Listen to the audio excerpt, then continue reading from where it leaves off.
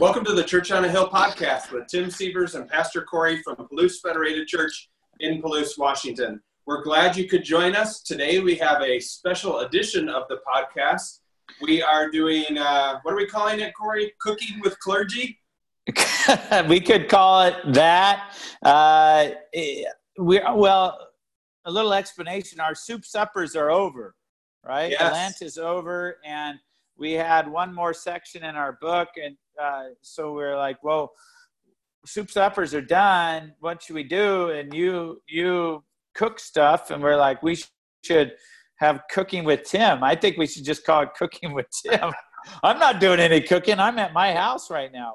Yes. Well, we were going to be a little closer than this for the conversation, but this is how it's working out today, and it's fine. Right. We're making the best of it. So you have some stuff there. What are we going to make with Cooking with Tim today?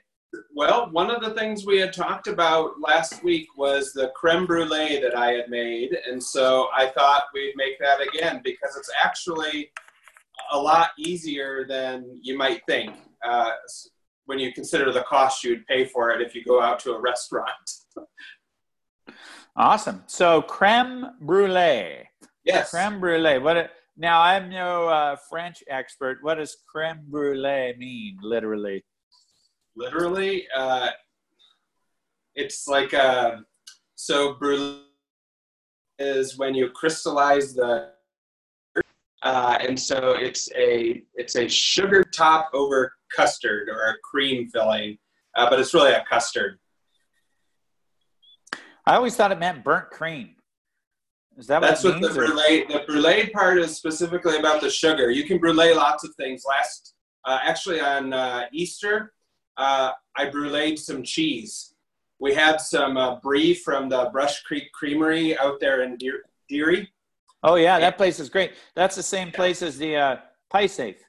Yes, yeah, exactly. Yeah. So I sprinkled a little sugar over the top of the cheese, brought my torch out, and voila, we had brulee cheese. Now, does the cheese taste different after you brulee voila it or whatever? Yes, of course it does. Yes, it tastes better. What does it taste like? Burnt cheese? I mean, I don't know. Well, it combines the sugars. It activates the sugars, and you get kind of the caramel, kind of these flavors of caramel. It's really quite delicious. So do you use like Velveeta or American cheese? No. Pastor Corey, come on. No, this I'm was just messing with you. Like for a good cheese, and this was that Brush Creek Creamery. I think it was a maple brie. They package it beautifully with a maple leaf on top, and it's wrapped in a strip of bark of some kind. I mean, they do amazing stuff out there, and so, yeah, we just cut some pieces, a little bit of sugar on top, put the torch over it, just make it a little extra special. And we learned that. That sounds fun. We learned it from them. They had showed us at a farmer's market last summer. Cool. So we're not doing cheese brulee. No, I'm doing creme brulee, and when I say we, I mean you. Me, yes. So where do we start, Tim? What do we got there in the kitchen? That's the kitchen of Palouse Federated Church. Yeah. I recognize those ovens.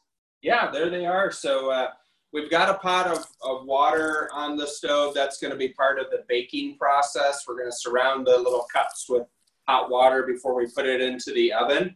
But the first thing we're going to do is warm up the cream and add some flavor to it. And we're going to do that with, right here, I have a blood orange. Can everybody see the beautiful color? I can see the orange. It's a blood orange. Blood orange. I almost threw that orange out earlier. I thought it was rotten. It didn't look right, but it's a blood orange.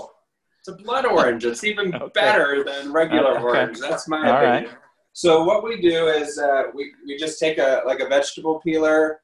We want to take the zest off the top of the orange, and we're going to strain it out later. But the oils that are in the skin of the orange are going to provide some flavor and aroma to the cream that we're going to add next.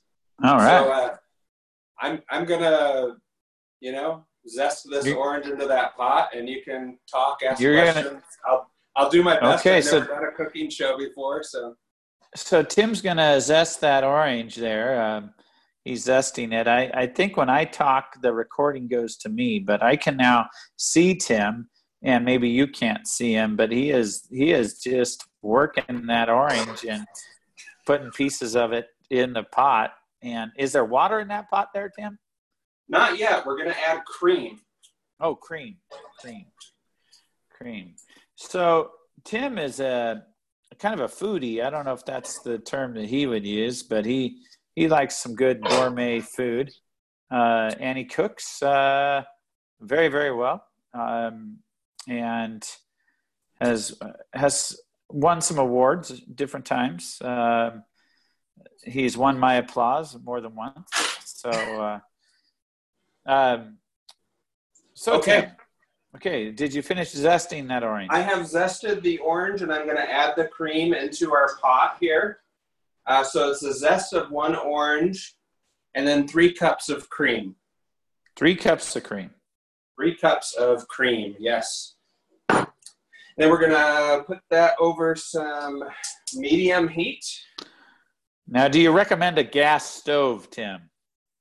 I prefer gas stoves. I think it cooks better, and you get a more even cooking with it. I'm not sure that our cookware here I'm not sure that it matters based on the quality of our cookware we have. What are you saying? That our hodgepodge I picked up this pot earlier, and like the bottom isn't in the center. It's like off-centered. It's the strangest thing. The bottom isn't. I don't know. I just work here. So you do cook here occasionally. And I cook here occasionally. So this is going to sit here for a little while.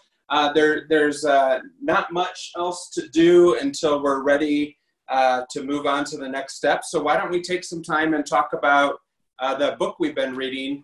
Carey Nieuwhof's Didn't See It Coming. We've got one chapter left to tackle, right? Yeah, one section left to tackle and Didn't See It Coming. The section is the final section, the 7th part, I guess you could say. It's on emptiness. And, I'd love to give away a free book this week. We still have 3 books at the church, maybe 4. 4? And yeah, if you're listening to this and you're the first one to say, I want a book in the comments on YouTube or Facebook, actually the first 4. We'll get you the book. Let's get rid of them all. We want to get the books out. Lent is over, but it's still a good book that you should read. Yeah, I don't know, Tim, did you have a chance to read it? Let's just go full disclosure. I did read it. Yeah. You did? Yeah, I actually read it again earlier today. Good. While I was uploading Wah Ming's great video to YouTube and Facebook. Yeah. Fun video. I have not watched it yet. I hear there's a plot twist in it. So I'm looking forward to watching that. Yeah, it's great. So this chapter is all about emptiness and its antidote. And he makes a good point that sometimes the people who end up feeling the most empty are not people that have had, continuous failures in their life, but also people who've had success. And then they put, maybe to look at it from a Christian angle, they put a lot of identity in their success, and then they find it empty or they find it wanting, And he talks about Solomon a lot, that King Solomon had a lot of success, but if we read Ecclesiastes, we find out that he didn't find, real contentment or joy in a lot of his pursuits, and so I thought that was a really good point. I was surprised, Corey, by that illustration. I hadn't thought about Solomon quite that way. But then when you consider his words in Ecclesiastes and the text that Nieuwhof quotes, you're kind of like, oh, well, now I can see that. Yeah, meaningless. Everything's meaningless. Everything. Here's Solomon. Like in Nieuwhof's words, he says Solomon was Benjamin Franklin, Warren Buffett, and Albert Einstein stapled together. A wise person, a super rich person, and very intelligent. And, the life of a party had all kinds of marriages and concubines, yet, he had a lot of emptiness if we read Ecclesiastes. And so, Neuhoff points it out that being the smartest person in the room doesn't mean that you're going to have a full soul, or being, even says knowledge can lead to sorrow. That as we seek some of our human experiences, sometimes, and I've done this with vacation before. You get so excited about a vacation before, you almost over-identify with it, and then you don't enjoy it, and you don't actually rest, and then the vacation's over, and you it has a weird opposite effect on you. I don't know if that makes sense at all. But yeah, so that's the kind of thing he was talking about in the first chapter where he's diagnosing it. Go ahead, Tim. I was just going to say, it seems really counter to our culture. In our culture, we often feel like it seems like the messages we get in our culture are that if you have more wealth and you have more possessions and you have more, that somehow that's going to fill you up and bring you to some point of happiness. And that's not what Neuhoff identifies in the story of Solomon, or that Scripture identifies in Solomon's story either. It's not always this, we look to the wrong things, I guess, is what I'm trying to say, for our souls to feel full and content. Yeah, he goes through the more, better, different. Like we keep this idea that if we just had more, or okay, I got a lot more, I made more money, I made more stuff, so I need things that are better than other people. And then there's this other stage where, okay, I got things that are better than other people, so I want different things. I want more experiences or more stuff of different types. Solomon was able to do all of that to a high degree, and that still left him feeling empty. And I think our culture sells us on that all the time, right? Is, more experiences, more stuff will just equal more fullness of life. And quite the opposite can be true. It's not, and he says it's not that stuff is bad, or that going on a vacation is bad, or buying a car that you want to buy is bad. But if your faith is in that, or you're expecting your happiness or your contentment to be in that thing, in that experience, rather than right relationship with God, you're going to be disappointed, is what he basically is saying. Did you agree with this part, Tim, where he said about now you don't have to say personally if you agree, but he said about 70% of their U.S. workforce is disengaged at their job, and they hate it, actually. You can talk about your friends. You don't have to talk about your own experience, since I'm your boss or whatever. But he says, what do you do when you hate your job? And this is really the part I wanted to talk about. If you're like most people, you live for the weekend. So then he talks about, in our culture, like a lot of people do struggle with, they don't feel like they have a deep purpose in life, but they got to pay the bills. So they have a job, they feel disengaged from it. So then they really live for when they're not at work, they're not engaged with their right. career. They don't see it as a calling. And so then they live for the weekend, whether that's partying or hobbies or whatever. Yeah. So I right now, that is not me, and so this is the right answer for Good. You, of course. But I think, in my life, one of the things I've specifically looked for is jobs that have meaning. That is, I think, as Neuhoff puts it, there's a mission that's bigger than you. And that's certainly what our work in the church is. It's what my work in the nonprofit world was. It's about something that's bigger than me.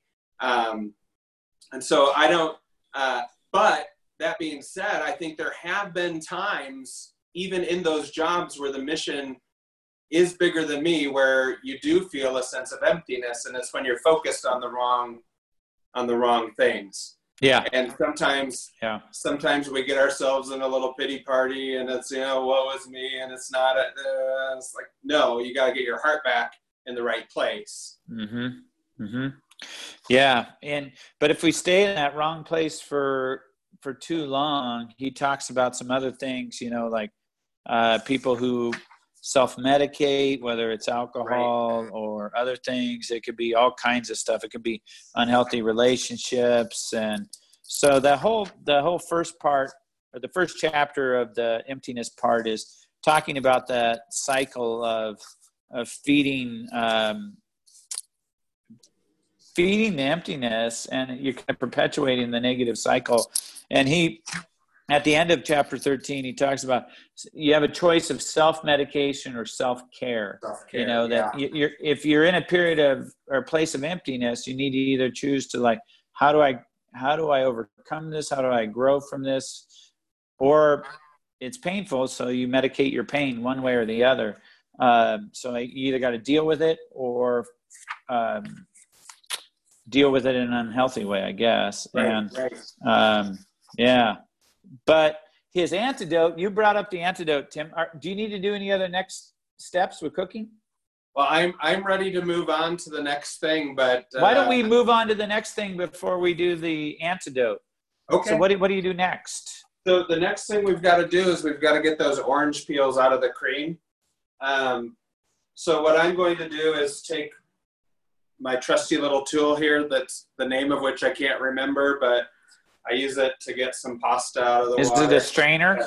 It's like a spider, but it's not quite that cool. A spider? I said strainer. Yeah, that's what's used to get pasta out of the water. So all I'm going to do here is just lift the pan over this measuring cup and pour the cream through here, and this is going to collect all of the zest that I had put in there. And so you turned off the heat, right? Yeah. And do you keep those little zests and feed them to your chickens? I do not. I'm not sure if I should. Okay. I'll be right back. I'm not sure either, Tim. I don't know anything about chickens. Oh, you're back. Okay, let me grab a few more things and bring them into the frame here so people can see what we're doing.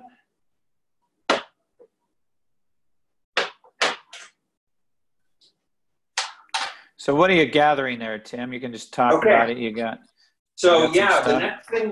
next thing we've got to add some sugar into our 6 egg yolks. And I broke these earlier and separated the yolks from the whites. So if you want like an egg white omelet tomorrow, just check out the fridge here. There's a couple eggs, you can do that. So I'm good to know, Tim. Good to know. I'm going to add a 1/2 cup of granulated sugar and give it a little whisk. Did you have trouble finding sugar lately, Tim? I did not. What I've had trouble finding is flour. Flour.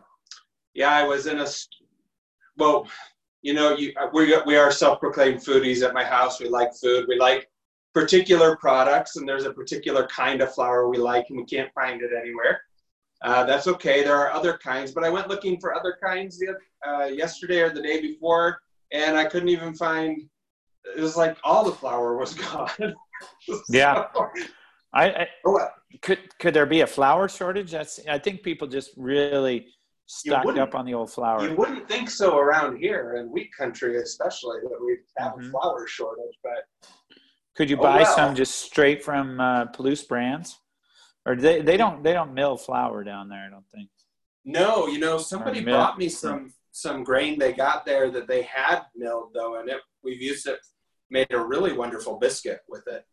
Oh, cool. Excellent. So what are you doing next here, Tim? I have to think about it now. I don't think it matters which order I do it, but I'm going to add a tablespoon of vanilla to my cream mixture. Do you make your own vanilla? No, but this was, I'm not entirely sure. This one is labeled Mexican vanilla, and I'm not sure where I ended up with it from. Mexico? Maybe? I didn't go there, though. Somebody brought it to me and shared. So 1 tablespoon of that, and then 1 tablespoon of orange liqueur of your choice. So I don't... Tim, we're a dry church. We're a dry church, Tim. We're cooking with it, so it's okay. Okay. There was a little bit extra. You're going to have a little nip there, Tim. No, no. It's the daytime. It is the daytime. But I would not do that here at work. Oh, okay. Good. So good answer, Tim. That done, and a little bit of salt also goes in there, 1/4 teaspoon. And give it a little stir. So everything's all mixed up. And so then the next part is so because we've got eggs and we've got a hot liquid, we have to be very careful about how we put them together because we don't want to cook the eggs. You don't want scrambled eggs. We don't want scrambled egg custard. It would not be delicious. So I'm going to pour just a little bit at a time into the egg mixture. And until I get it all incorporated. So you pour the cream into the egg, not the other way around. Pour the cream into the egg, yeah.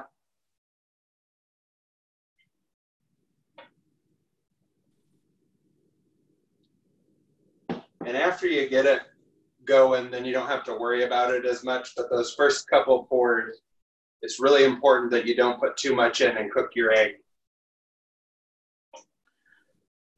The more you put in, the lower the temperature is getting, right? So. Right. And we're whisking in, air and trying to get it to cool down a little bit.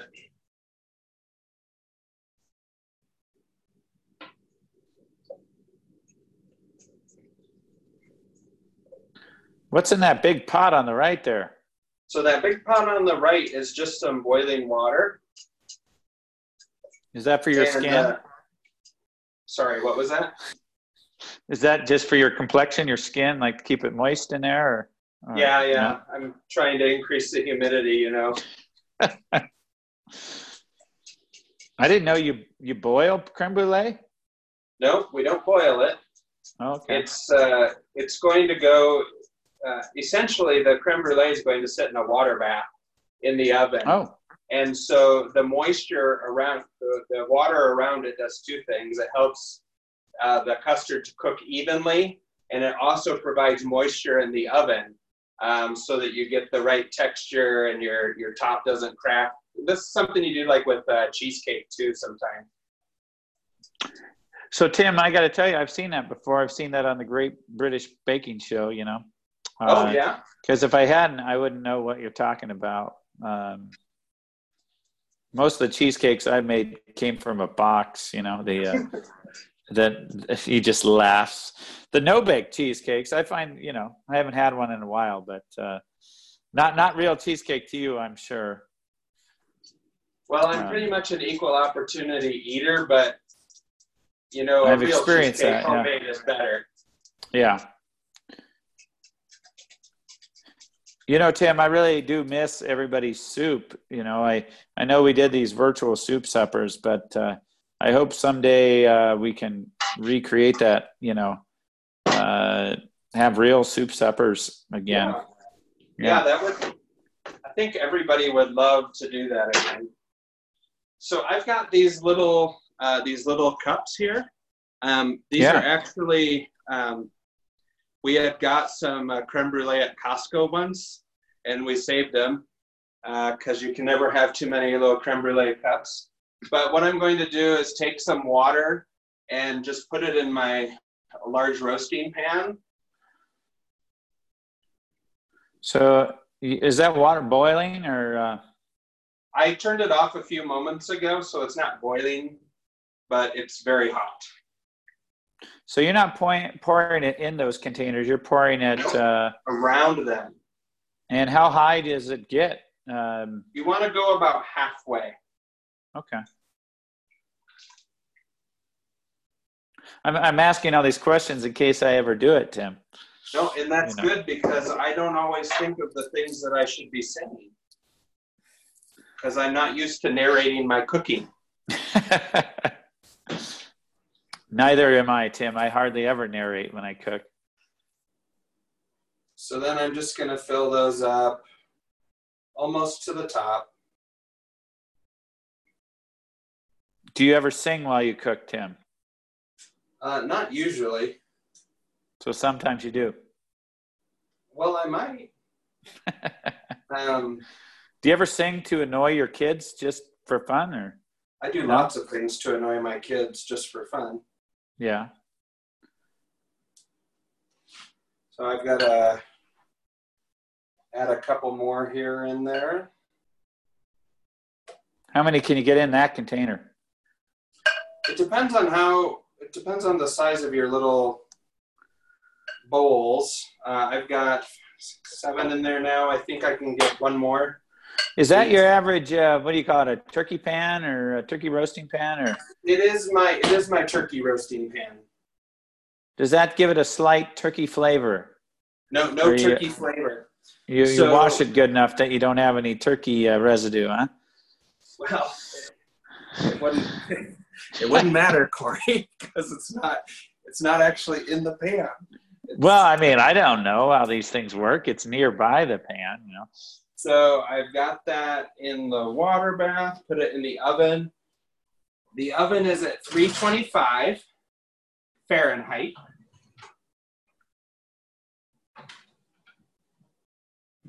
We're going to close that up. Set a timer for 45 minutes. This is going to be a long podcast, Tim. So, well, you know, I did a little bit of my own TV magic, and I can walk over to this oven and pull out. No, so do you want me to finish it up? Yeah, keep going. Okay. I was joking. I was joking that 45 minutes that'd be long, but no, yeah. So it's gonna cook in there for 45 minutes. When you take it out, it has to sit. You take it out of the water and let it cool on a wire rack for an hour. And then when it's cooled for an hour, you put it in the fridge 4 hours or overnight, and you cover it while you do that and get it to cool down. So that's a real process. Yeah, it takes time. It's not hard. Nothing that I did here today that was pretty hard. Simple, right? Yeah. It's very simple, but it does take a little bit of time. Not many ingredients, really. Right. So far, unless you're going to add something. No. So the only thing we're going to do is I'm going to add a little bit of sugar to the top of the creme brulee.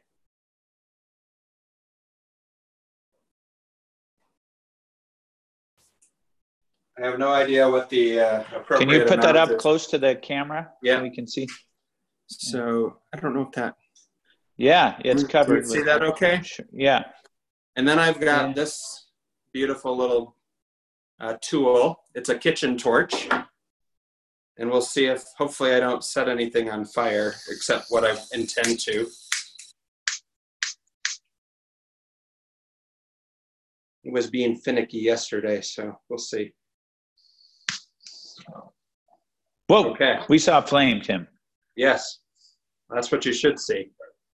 So we're going to take the little torch, and we're just going to caramelize the sugar on the top. What's the secret with good torching here, Tim, or whatever that's called? You want to be about an inch away, or what? Or does it matter? You just want to do it. Is it just it just browns it? Is that? So it melts it, and it's going to crystallize it, and you want to just slightly burn it would be how you would say it. So we want to start to see some color in it. We want it to look a little bit like caramel on the top, and then we'll let it sit for a little bit, and it creates a glassy, hard crust that you kind of break through to get to the custard, and it's quite delicious. So it's looking pretty good. And then do you have to cool it after that, or do you serve it hot? You serve it just like this. So yeah, right after you torch it. I kind of give it a nice little. Nice. See the color on there? Yeah. So I'm going to let that sit for a minute. We can finish up talking about the book, and then hopefully, if I did it right, when I bust into it with my spoon, you'll be able to see how it kind of created a sugary crust on top, and hear that crack as we go into it.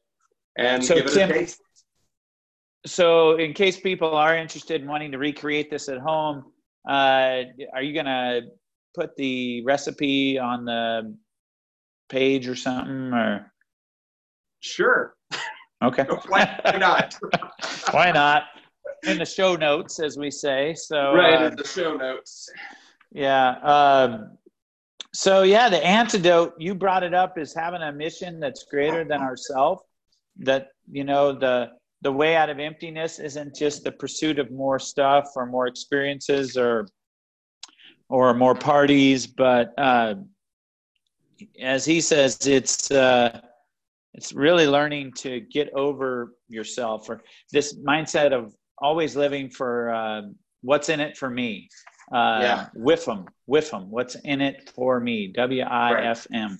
And that we live in a society, but really all humans, we're tempted to live pretty self-centered lives. And so finding a mission that's bigger than you, and what is that part of you, or not just that part of you, what are you called to be? And I think that's where true satisfaction or true contentment comes from, is living the life that you believe you were made to live, and finding that for you. That doesn't mean everything's going to go your way, or that you'll always be hunky-dory happy or whatever, but I think that's the antidote to emptiness. That's the secret for fullness, is having that mission. So you'd already mentioned that. You have thoughts about that, Tim? You know, I should have brought my book in here to the kitchen with me, because there was, what's the last line of the chapter there? It seems like I underlined that. Of the antidote chapter? Yeah. He says, in the process of giving your life away, you will find it. Right. Yeah. And he ties that to some of what Jesus said, right? That Jesus said that if you lose your life for me, you will find it. And I loved that connection, because that's what I feel like. I always feel when I'm serving God and serving my neighbors and doing the things that God has called me to do, that's when I do feel satisfaction and contentment in my life. And it's when I get off on my own tangents and it's all about me, just like he says in the book, but all of a sudden you find out, you find this dissatisfaction with life. But when you give your life to God, and when you give your life to other people, that really is transformative. It changes your perspective, and it changes your heart, and it makes it so that you can be and live contentedly where God has called you to. Absolutely. So, you know, that's the key, is finding that relationship with God, that God will then give you a mission for your life. You know, oh, did I lose you, Tim?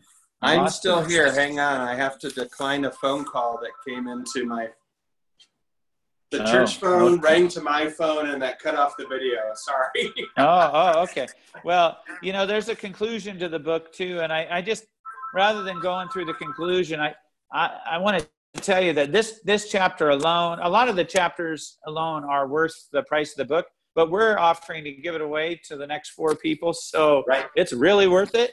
I just encourage you to read it. If you were one of the 60 or so people that got a copy before COVID-19 hit our area, or if you want to be one of the next 4 people to get a copy. Some of you I know have read it and have been blessed by it. We had a bunch of people who bought books for other people. So if it's at home, read it. If you want a copy, let us know. Obviously, the title is kind of ironic for the age we're in. Is ironic the right word? Didn't see it coming. Yes, there's a lot of things we don't see coming.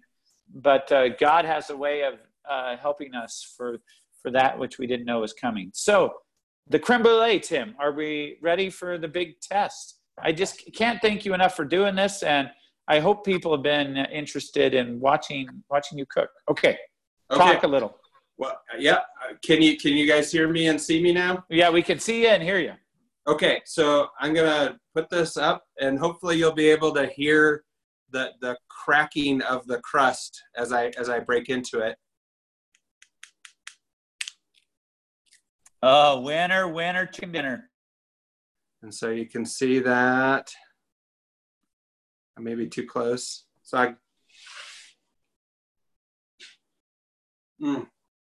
just so good. Creamy and orangey and sugary and just delicious. So I hope that everybody had fun learning about making creme brulee. I hope you see that it's something that you can do too. You don't have to be one of those chefs you watch on TV. You can do this at home. You can do this in a kitchen. You can do it in a kitchen with substandard tool even. Wow. You can do it. You can do it, and it's a lot of fun. And you get to eat something wonderful. And there's just something about food that's such a blessing, I think, and something that it brings families together. It brings churches together. It brings communities together. I think it's a way that God intended for us to build our relationships with one another. And what better way to do it than with something delicious? Give the creme brulee a try. Yeah. Thanks, Tim, for doing that. He actually brings up food in the book, and food can be one of these things where we medicate with it, but also, like you're saying, or medicate, overindulge or overeat to eat away our pain or something. But he said that. He called it medicating. It's self-medicating ourselves with food or with work instead of proper self-care. Yeah. But I think on the flip side, celebrating together and enjoying some rich foods, I think God set it up that way, our taste buds and the richness of certain foods and the things we enjoy. Every culture has its tastes. And, I just think that's one of the things we're missing out on, is being able to gather and do things together. So thank you for offering us a way to enjoy something together via the internet here. So I hope somebody out there tries it. If you do, you can send us a picture of your creme brulee creation. I'm gathering you would love to see that, right, Tim? Yeah, that'd be great to see people giving it a try. Yeah, cool. Well, do we have anything else? I think that's it for today. Okay. You want to sign us out? I will. So thank you all for listening and watching. This has been Tim Sievers and Pastor Corey coming to you from our various studios here in the rolling hills of Palouse, Washington. And we hope you just have a blessed day. Thanks for watching. Take care, everybody.